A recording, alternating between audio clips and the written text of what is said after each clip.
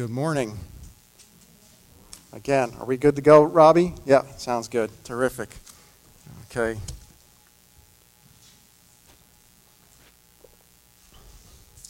I'm very privileged to be able to speak to you this morning. And got a lot of ground to cover, so buckle up.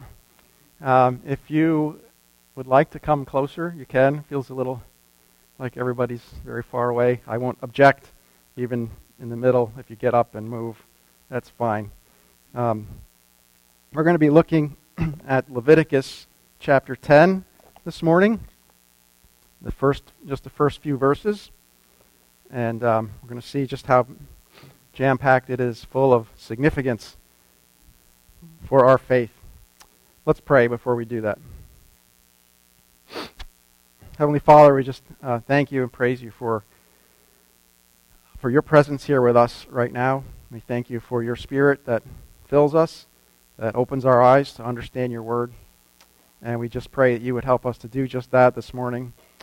We thank you for all that you teach us, that we might come to you, that you might dwell with us, just the wonders of your salvation. And I pray that we would glory in that this morning, and that we would give you all the praise and glory, and that this would be a time of worship to you. And I ask this in Jesus' name. Amen. Okay, so Leviticus chapter 10, and starting in verse 1, if you want to turn there. So yeah, get out your sword, and we're going to sharpen it a little this morning, I hope.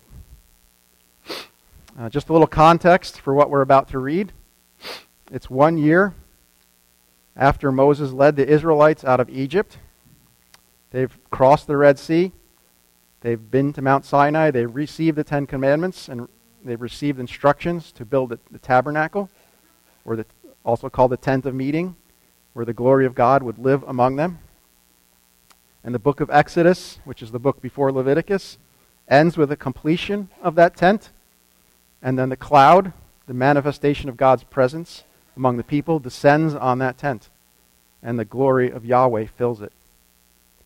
And the book of Leviticus then opens up with instructions from God for how to perform offerings that God requires, how to perform those at the tent. And you can read through the first chapters of Leviticus. You see lots of rules and instructions. Then you get to Leviticus 8. And then God calls there for the congregation to assemble at the tent and to watch as Moses ordains the priests. The priests are Aaron, that's Moses' brother, and Aaron's sons. And they're also going to consecrate the tent and everything that's in it. They're going to dedicate it to Yahweh, to the Lord. And in Leviticus 9, the priests offer the first sacrifices that are offered on behalf of the people at the tent. They also make atonement not only for the people, but the tent. Leviticus 9 ends with Moses and Aaron coming out from the tent. They come out from the presence of Yahweh, and they bless the nation that's gathered around the tent. And the glory of Yahweh appears to all the people. And the Lord, Yahweh himself, sends out fire that consumes the offering. And people all see this. Everything was holy, glory, and awe. The people had received God's blessing, and God was glorified in their midst. And now Aaron is officially the high priest. So he's priest number 1, if you will. And his eldest sons, who are named Nadab and Abihu, they're number 2 and number 3, if you will. And so following these glorious events, that very day, Nadab and Abihu, number 2 and number 3, they come to the tent of meeting to make an offering of incense. And chapter 10 tells us what happened. So Leviticus chapter 10 says, Now Nadab and Abihu, the sons of Aaron, took their respective fire pans, and after putting fire in them, placed incense on it, and offered strange fire before the Lord, which he had not commanded them. And fire came out from the presence of the Lord and consumed them, and they died before the Lord.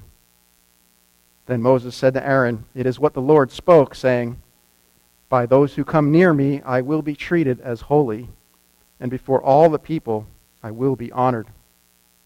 So Aaron therefore kept silent. And Moses called to Mishael and Elzaphan, the sons of Aaron's uncle Uzziel, and said to them, "Come forward, carry your relatives away from the front of the sanctuary to the outside of the camp." So they came forward and carried them still in their tunics to the outside of the camp, as Moses had said. Then Moses said to Aaron and to his sons Eleazar and Ithamar, "Do not uncover your heads, nor tear your clothes, so that you will not die, and that he will not become wrathful against all the congregation. But your kinsmen, the whole house of Israel, shall bewail the burning which the Lord has brought about." So this is a shocking event. It is very graphic. We have Nadab and Abihu coming to the tent to give an offering by fire, and instead they become the offering. If it were a movie, it would come with a warning, I think. Graphic imagery. 2 men are burned alive and their corpses are carried to the trash heap by their shocked and grieving relatives. Though graphic, this imagery is not the result of a random act of violence. God saw fit in his sovereign plan to allow these men to do what they did. He saw fit to engulf them in flames, and he has seen fit for this imagery to be passed down so that we have it now 3,500 years later. This graphic imagery was preserved for a purpose, and that's to teach us the truth. And that truth, in a word, if you'll allow me, is Jesus. When you get down to it, all I want to really explain to you today is Jesus. I just want to show you Jesus in all of this. So the question is, how do we start with this event and Nadab and Abihu and arrive at Jesus? Well, there are 5 truths that emerge from this story, and these truths are going to drive us unswervingly to Jesus. And that's going to be our outline for this morning. And those truths are: how great is God's holiness, how grave is our sin, how great the gulf, how great God's grace, and how great God's gospel. And if you have your outline in front of you there, I don't think I gave David exclamation points on the end of those, but you can add those if you want, because these are really exclamations, not just dry statements. And they're not questions, although they start with the word how. They are exclamations, and we're going to see that this morning. So let's get started. How great is God's holiness? As we grapple with the horror of what happened here, the first question that came to my mind, and I suspect the question that comes to yours, is why? Why were Nadab and Abihu consumed by fire from the Lord? Why did Yahweh, King over all the universe, react so strongly to seemingly such a small thing? Was it a small thing? What's really going on here? Well, in verse 3, the Lord himself, speaking through Moses, gives us his answer. He says, "By those who come near me, I will be treated as holy, and before all the people I will be honored." In this answer, God identifies the core issue, the root, basic issue, if you were, that's underlying everything that happened. And that truth is that God is holy. Why did fire from Yahweh consume Nadab and Abihu? It's because Nadab and Abihu did not treat God as holy, nor honor him in his holiness. And this is a problem, fundamentally, because Yahweh is holy. So this brings us to the first point of our outline: how great is God's holiness? That God is holy is the very reason the book of Leviticus is given. In Leviticus, Yahweh declares that he is holy at least 8 times. And he also says, because he is holy, Israel shall be holy. For example, if you go 1 chapter over to chapter 11, verse 44, the Lord says, "For I am the Lord your God. Consecrate yourselves, therefore, and be holy, for I am holy." Now, what does God mean when he says he's holy? The base Hebrew word means apartness. To be holy is to be set apart. When the Bible speaks of a person or an object being holy, it means that he, she, or it is set apart unto God or dedicated in some special way to God. But when the Bible speaks of God's set apartness, it speaks of a quality that's on a whole nother level. God is the creator. Everything else is creation. He's dependent on no one and no thing. He is, by definition of who he is, set apart. And his set apartness is not something that's granted to him by some external authority. God's holiness is inherent to who he is and what he does. Now there's a moral quality to this separation.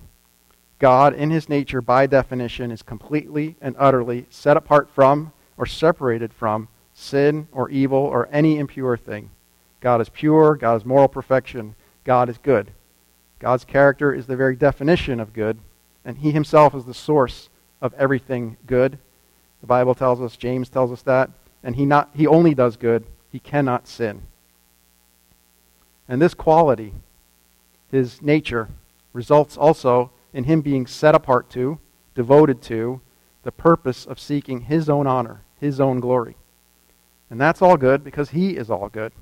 What brings him honor is good because he is holy. And what dishonors him is evil because he is good, because he is holy. We see his holiness proclaimed not only in Leviticus, but of course throughout Scripture. The psalmists, as we saw this morning, declare it. Isaiah and John report that the angels in heaven declare it. You're familiar with the angels worshiping God in heaven and saying, "Holy, holy, holy is the Lord God, the Almighty, who was and who is to come." And that appears twice in Scripture. Isaiah tells us there's no one like Yahweh. There's no other creator, no other sustainer, no other sovereign. Paul tells us that he's before all things, in him all things hold together, and all things will ultimately bring him glory. So God's holiness is proclaimed in words. But God did one better. He literally showed Israel his holiness in images. And he painted these images using historical events. And one of those is the burning of Nadab and Abihu.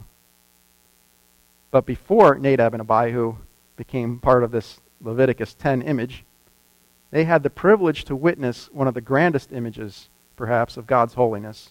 One that should have been burned forever, no pun intended, one that should have been burned forever into their memory. And the events are recorded in Exodus chapter 19. And I'm going to read from there, so if you want to turn there, I think it's a blessing just to see this and worship God in his holiness. This chapter in Exodus sets the broader context within which Nadab and Abihu were operating. Here God shows Israel that he is wholly other. He's separate, set apart. So the setting is, it's the third month after God brought Israel out of Egypt. They've entered the wilderness of Sinai, and they've camped in front of the mountain. The people stay in the foothills, and Moses goes up the mountain to speak with the Lord. So Moses shuttles back and forth between Yahweh and the people. So we already see the people are low and God is high, and a mediator is required to go between them. And it's for the people's safety, we'll find out, to protect them, really, from God's holiness.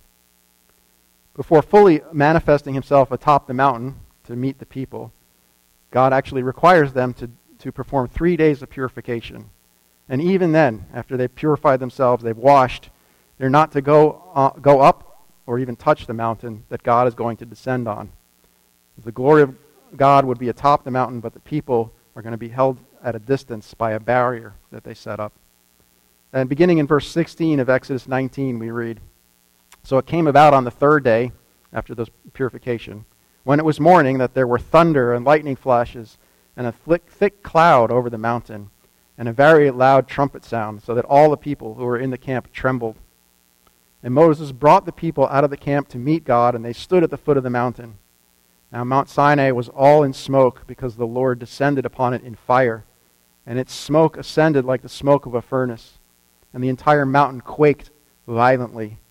When the sound of the trumpet grew louder and louder, Moses spoke, and God answered him with thunder. Then the Lord came down on Mount Sinai to the top of the mountain, and the Lord called Moses to the top of the mountain, and Moses went up. Then the Lord spoke to Moses, 'Go down, warn the people, so that they do not break through to the Lord to stare, and many of them perish. Also have the priests who approach the Lord consecrate themselves, or else the Lord will break out against them.'" The next chapter, Exodus 20, goes on to tell of God giving the Ten Commandments to Moses. And then after that, a little further down, verse 18, chapter 20, it says, "And all the people were watching and hearing the thunder and the lightning flashes and the sound of the trumpet and the mountain smoking.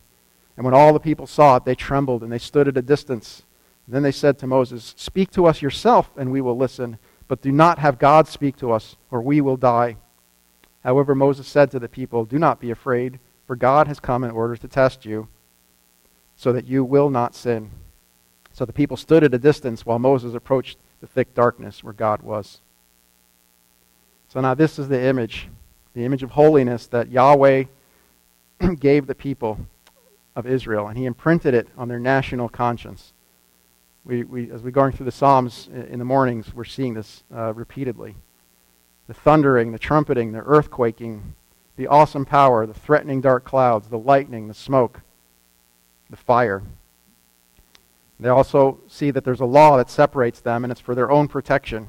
There are man-made barriers that are set up to remind them of the danger. They see the need for a mediator and the requirement that the people of God fear God and that they honor him and so be holy themselves. And they would be holy because he is holy. This is the holiness of Yahweh. This is the holiness, this first part, most fundamental part. This holiness is the first part and the most fundamental part of the answer to why Nadab and Abihu died.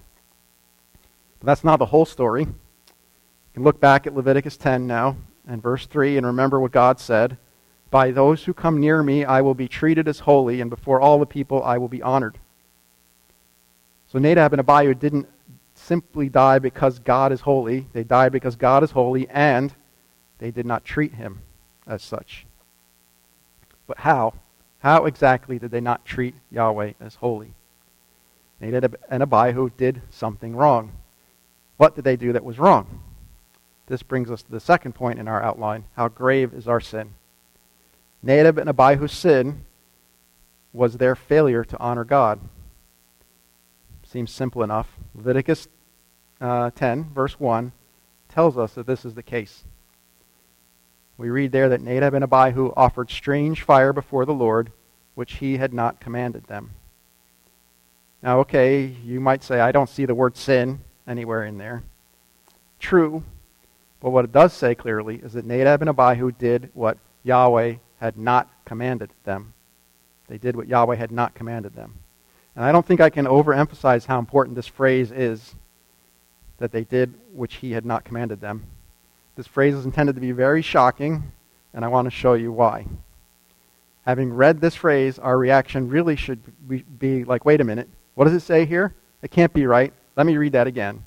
And then we read it again and rub our eyes and read it again, and we realize it's exactly what it says. It says what Yahweh had not commanded them. Why do I say it should be shocking? Why it should be like a slap in the face? To understand why, we need to roll back the clock about 8 days before Nadab and Abihu died. And that brings us to chapter 8 in Leviticus.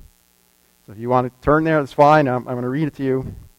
Leviticus 8 tells about Aaron and Nadab and Abihu's ordination. They're being ordained as priests. And beginning in verse 1, we see how the ordination started.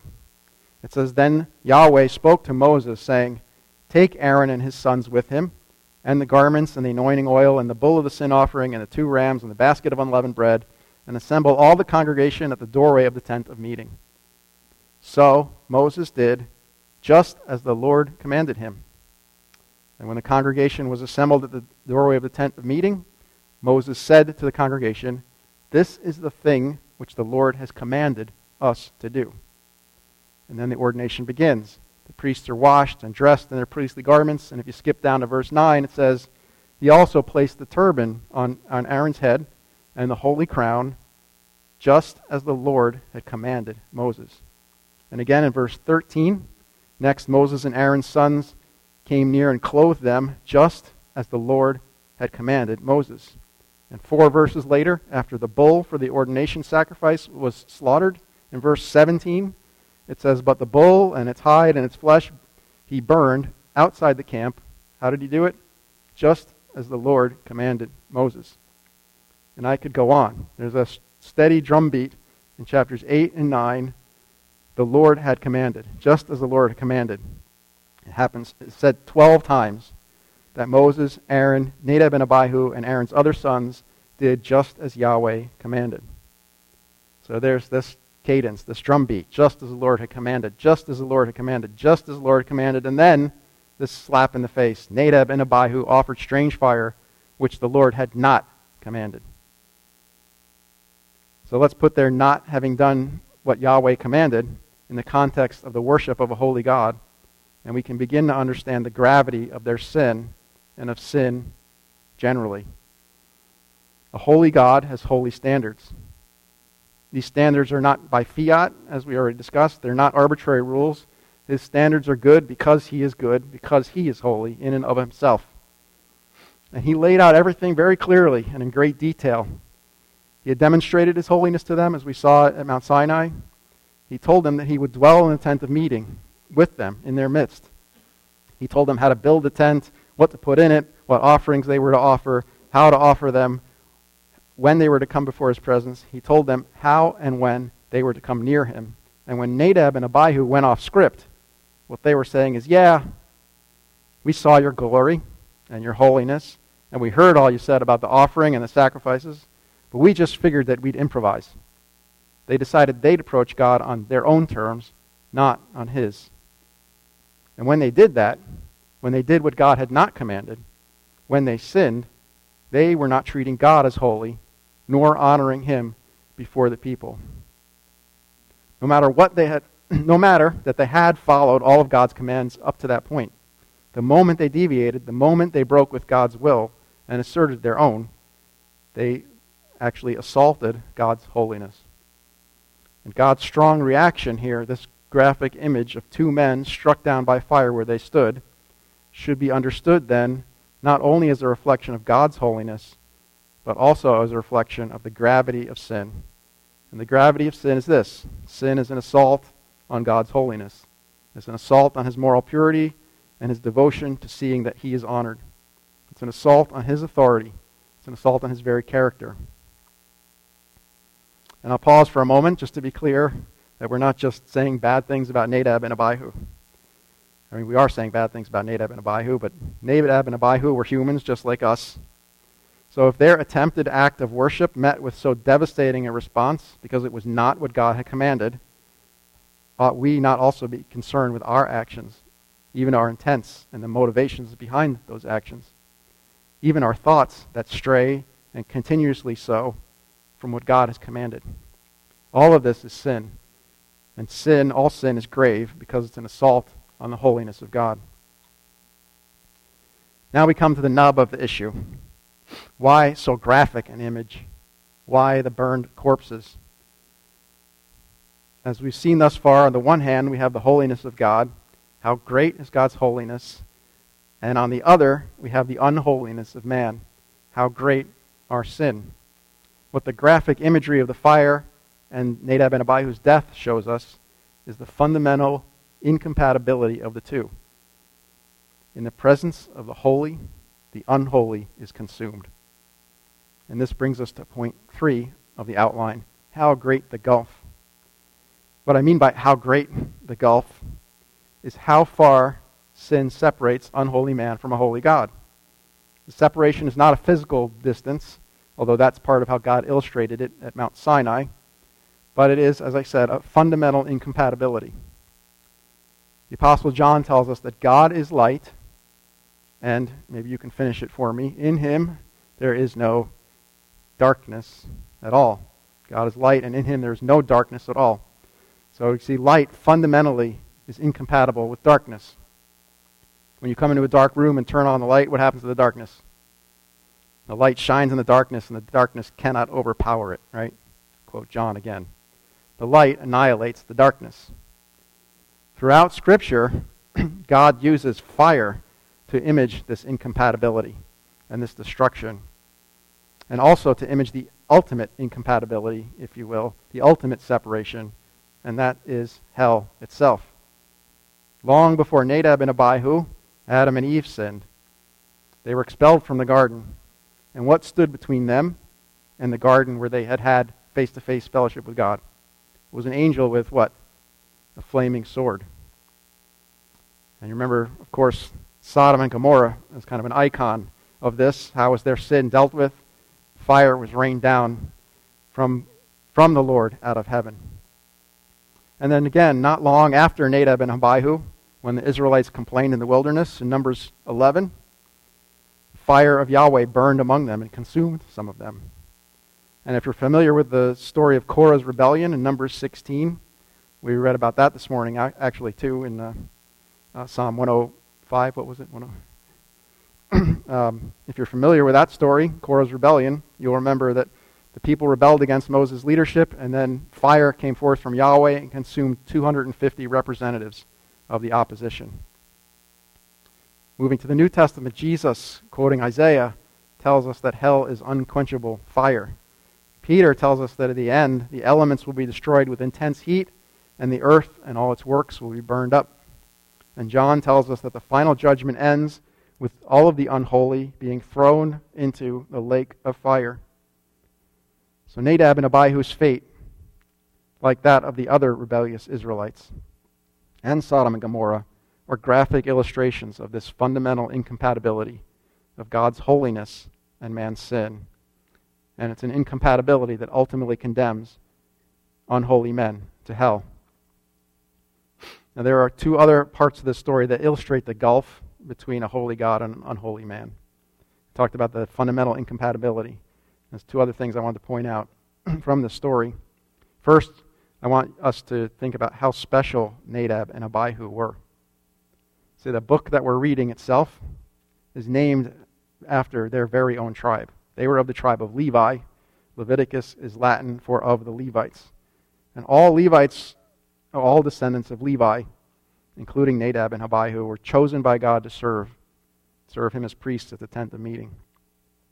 But Aaron and his sons, Nadab and Abihu, and other sons, were specially chosen from among the Levites, not only to serve as priests, but also one day possibly be chosen to serve as the high priest.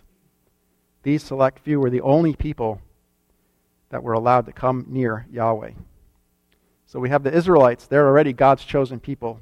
And from among them are the chosen tribe of the Levites. And from among them are the chosen family of Moses and Aaron. And even from among them are Aaron's family, including Nadab and Abihu, were specially chosen as priests. So Nadab and Abihu were the chosen few, the chosen few, the chosen few. I lost count. They were the most special of the most special, the holiest of the holy. And as if that weren't enough, something I didn't remember, Nadab and Abihu had been among the few who actually saw God in the Exodus story. In Exodus 24, Nadab and Abihu, they were actually invited by name to eat and drink in the presence of God.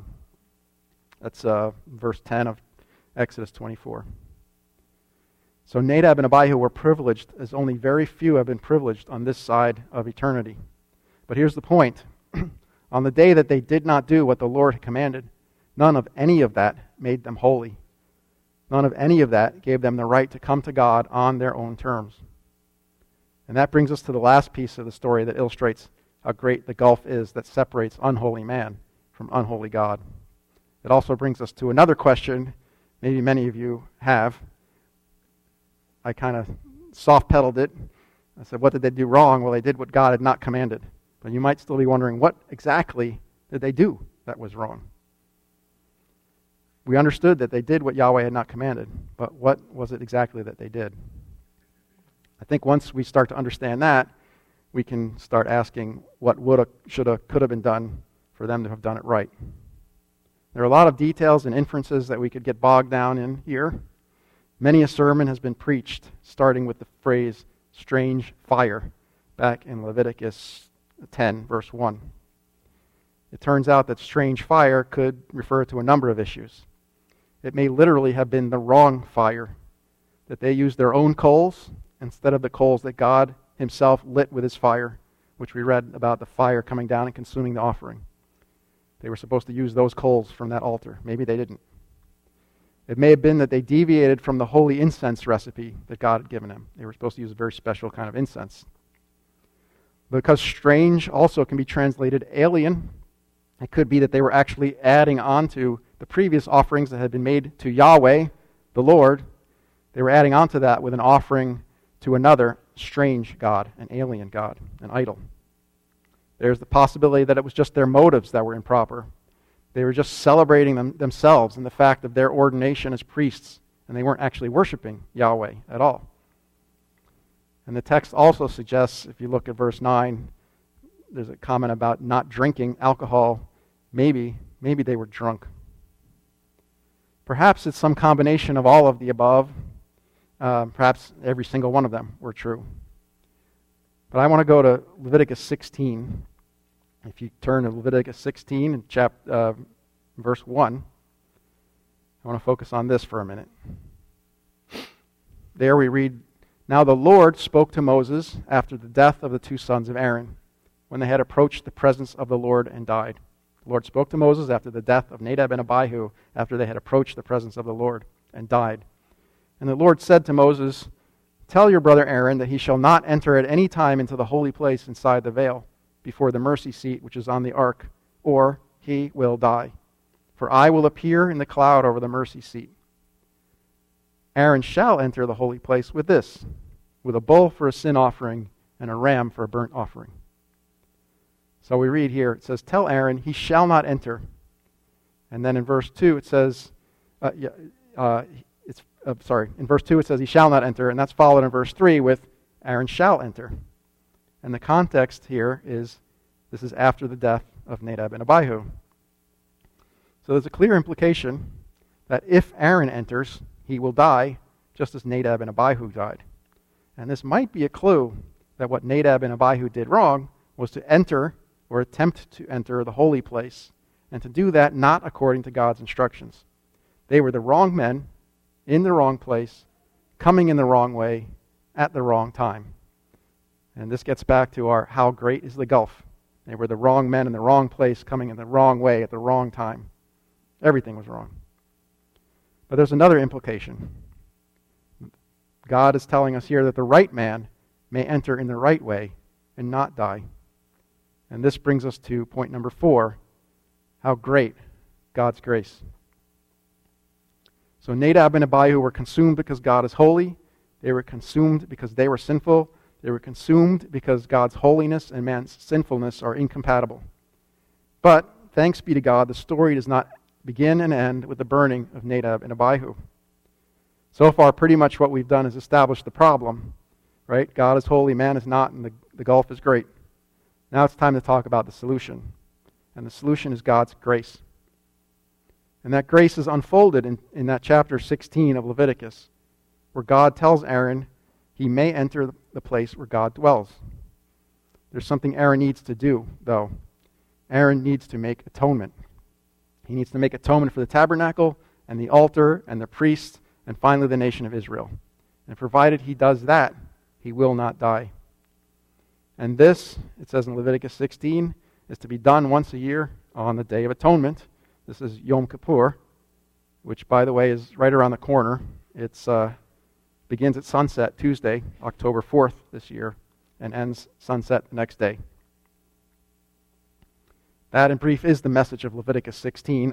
Atonement must be made, or the priest drawing near to God will die. So let's think about this word atonement for a minute. It means to cover over. What needs to be covered over is the impurity and the sin, all the unholiness of the priests and the people, and even the holy place itself. If this unholiness is not removed, it renders the priest's life forfeit. This atonement, this covering over, shouldn't be thought of as a sweeping under the rug. It's an actual cleansing and consecrating. It's a making holy. That's in verse 19 of chapter 16, if you want to look back at that. A holy God, the message is that a holy God cannot dwell among an unholy people in an unholy place. But God desired to call out to himself a people that he might bless them, and that they might worship him, and that he might dwell among them. And that's the whole point of this tent of meeting. Right? Exodus 29 tells us that. And that's where God gives the instructions on how to build the tent. And there he says, I will meet there at the tent with the sons of Israel. And it shall be consecrated by my glory. I will consecrate the tent of meeting and the altar. I will also consecrate Aaron and his sons to serve as priests to me. And I will dwell among the sons of Israel and will be their God. And they shall know that I am the Lord their God who brought them out of the land of Egypt. Why did he bring them out of the land of Egypt? So that I might dwell among them. I am the Lord. I am Yahweh their God. So Leviticus 16 comes in the wake of Nadab and Abihu's death with instructions for how sin can be atoned so that God might dwell among Israel without them all winding up like Nadab and Abihu. And this is where we see God's great grace. God's grace, His unmerited favor in this whole story. Now, I read over it quickly, but in Exodus 29, I don't know if you caught it, but God said, I will consecrate the tent of meeting and the altar. I will also consecrate Aaron and his sons to serve as priests to me. So this is important. After all of the instructions, all the details about offerings and how to sacrifice them, we see in the end that it is not the sacrifices in and of themselves. It is not the performance of the rites, required though they may be. It is not the obedience in and of itself, commanded though it may be, that make the people holy. Ultimately, it is God who consecrates. It's God who sets apart. It's God who makes His people holy. And this is how great is God's grace, that He would make people holy. In Exodus and Leviticus, thinking back over what we've discussed so far, we can see God's grace demonstrated in 4 ways. Number 1, God demonstrated His grace by not remaining aloof. Despite the unholiness of the people, despite their repeated complaining and disobedience, despite Nadab and Abihu's sin, God was committed to His people. He was committed to His plans and His promises. He was committed to dwelling among them. He brought them out of Egypt, as we said, for that purpose. And He remained faithful through their unfaithfulness. He patiently taught them and disciplined them and taught them some more. And He was with them. He never left them. He never forsook them. Exodus tells us of the cloud dwelling over the tabernacle, the tent of meeting. A cloud by day and fire by night. And it was visible in all the house of Israel. Everyone knew God was with them. And this is all of God's grace, that He would take the initiative, not only to make the plans and promises that included His people, but that He would seek and save and enter into the midst of the people to dwell with them. Second, God demonstrated His grace by providing the instructions themselves that the people needed. He provided the law. The sins of the people needed to be addressed. The great gulf between God and the people needed to be crossed. The people needed to be purified from their unholiness in order to fellowship with a holy God, or they would be destroyed. And God provided them the roadmap they needed to follow in order to address those sins. He gave them the law. The law consisted not only of the practices, the do's and the don'ts, but also the ceremonies to observe, to make atonement, to cover over when they didn't do the do's and they did the don'ts. And all of this is God's grace. He provided the law. I want to say He gave them the truth. Put that word on the shelf there, truth. He gave them the truth so that they could walk in it and not wonder and doubt and wander off on their own, only to be consumed in the fire of His holiness. Third, we see God's grace in that He provided the very means necessary for the people to follow His instructions. So He did more than just provide the instructions. He gave them what they needed to follow them. You may remember that he arranged it so the Egyptians would give them the gold and silver and the clothing so that they could build the tent and all its furnishings. We know He blessed them with flocks and herds so that they would have the abundance they needed to make sacrifices to Him. And we know He miraculously provided bread and meat and water for them on their journey so that they had the strength of body and mind to obey Him and observe all His commandments. So not only did He take the initiative, not only did He provide them the truth, but He also provided the means. I'm going to call that the way. So He provided the truth, He provided the way by which they could follow that truth. Finally, fourth, God provided the adequacy or the sufficiency of the sacrifices. What do I mean by that? I think, let me start by explaining this by asking a question. Why are the sacrifices sufficient for the covering of the people's sins? Why are sacrifices sufficient for the covering of people's sins? And I think a simple way to answer this is an illustration.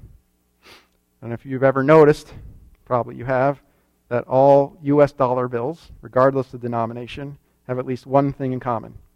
On them, printed in all caps, it says, "This note is legal tender for all debts, public and private." What does that mean? It means that the government of the United States has declared that each one of these scraps of paper is actually worth more than the paper that the words are printed on, right? The bills are a valid form of payment, and you can't refuse them. I mean, you could look at a $20 bill and say, that's not worth $20, it's just a piece of paper. But you have no legal basis to do so. That paper is worth $20 because the authority of the United States government stands behind it. Likewise, you could look at a sacrificial bull or a ram or a goat and say, that's not worth my sin, or that's not able to cover for my unholiness, let alone the unholiness of an entire nation. And you would have a point. In and of itself, the life of that animal is not worth your sin. It's not an equal exchange. But here's the thing.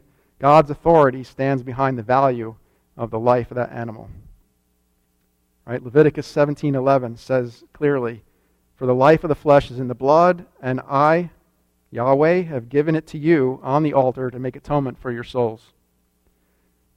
What we are learning here is that the blood is valid for the atonement of one's soul because God has declared it to be so.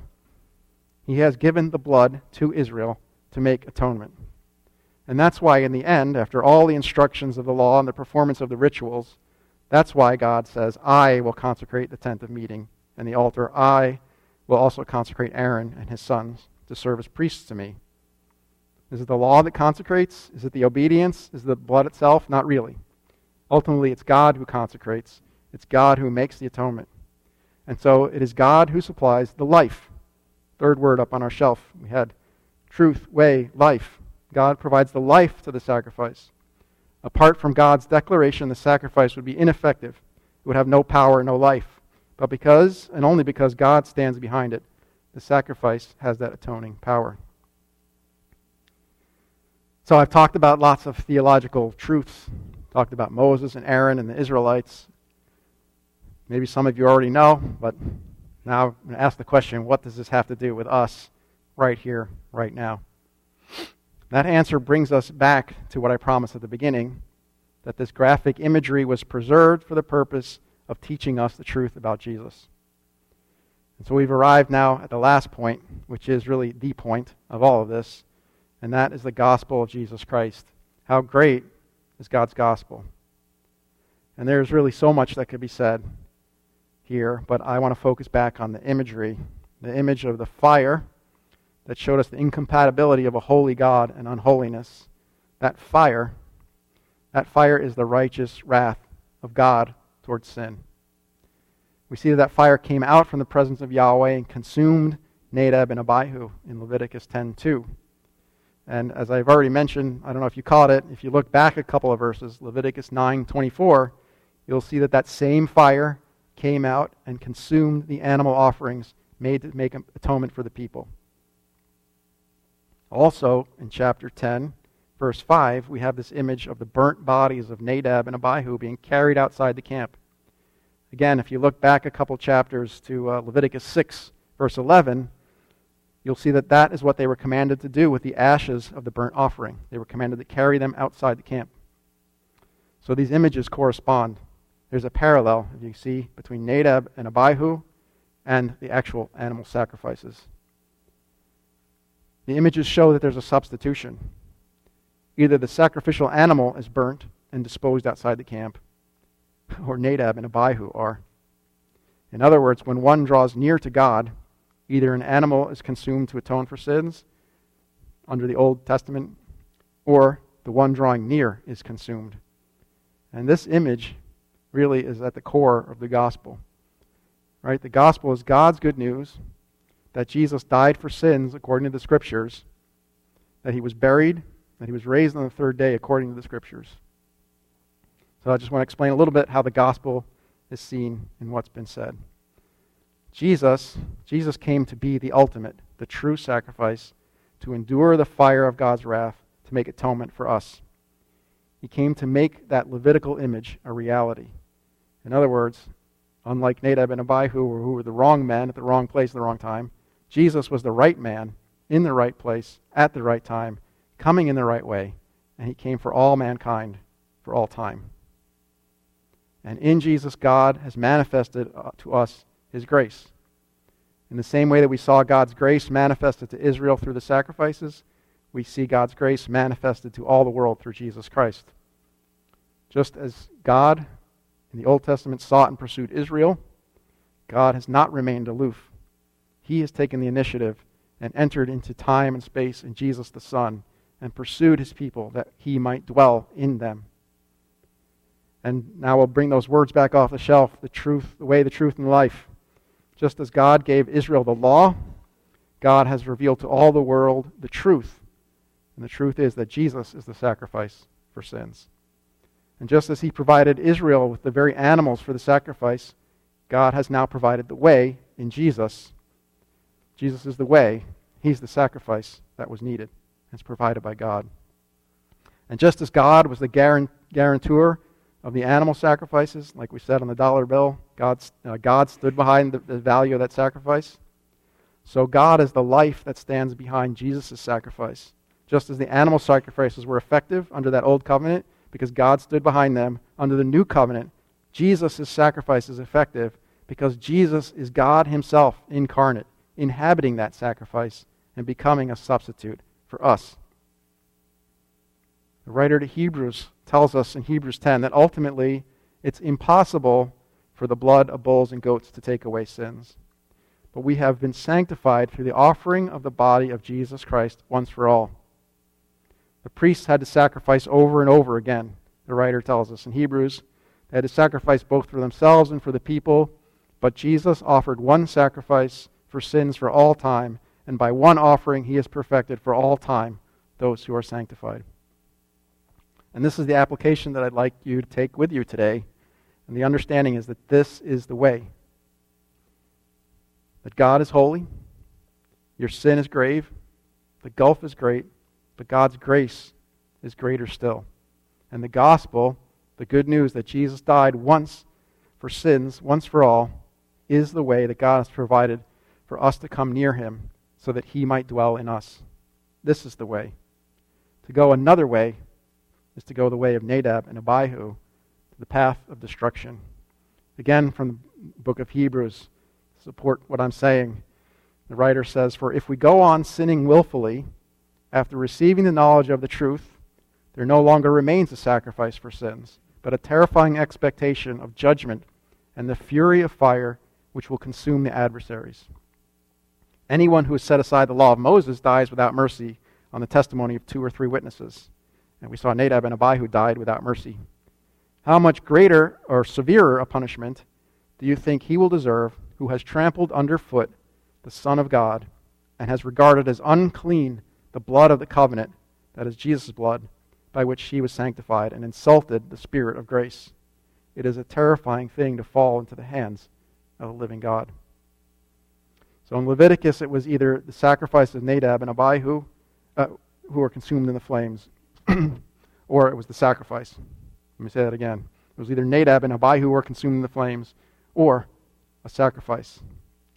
Today, either you trust in Jesus, having suffered God's wrath as a sacrifice in your place, or you will suffer God's wrath. So today, for those of you who have believed and repented and confessed Jesus is Lord, my message is simply this: marvel at these truths that God has laid up for us in his word and has held secure for over 3,500 years. And let's rejoice today in the truth of that message, that our uncleanness has been atoned for, that God has indwelled us, and that we can come to him without fear, and we can come to him with great thanksgiving. And for those who may not have believed, who have not trusted in this way, who think they'll find their own way, my plea to you this morning is learn from Nadab and Abihu. Learn from this graphic image. God's brought you this story this morning for a reason. He's showing you that your way, your strange fire, your bold approach in your unholiness is the way to destruction. There's only one way, and that's God's way. Cry out to him and he will answer you. Let's pray.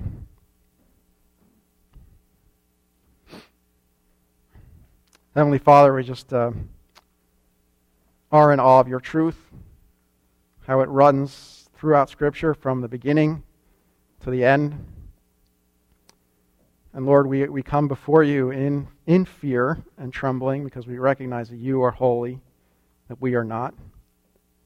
We come to you with great thanksgiving and joy because we know that you have provided that way. You have done what we could not do. We could never, ever fully obey your law and live up to your holiness. But you, through Christ, have done exactly that, fulfilled all the law, fulfilled all these images that were in the law. Jesus said these scriptures spoke of him. And it is just a blessing to see how that is true. And that this was your plan all along, to send your Son to die on a cross, to take our sin, so that you could dwell in us. What an amazing, amazing thing. And we just praise your name and thank you for these truths this morning. And I pray if there's anyone within the sound of my voice who has not repented, who has not followed your way, who thinks that they have their own way, Lord, I just pray you would bring down conviction on them, and that you would convict them by your Holy Spirit, and that your Holy Spirit would work in them to open their eyes to this truth and to their need for you, and their need to repent, and to trust only in you and only in your way. And I just pray all these things in the name of Jesus, who died for our sins. Amen.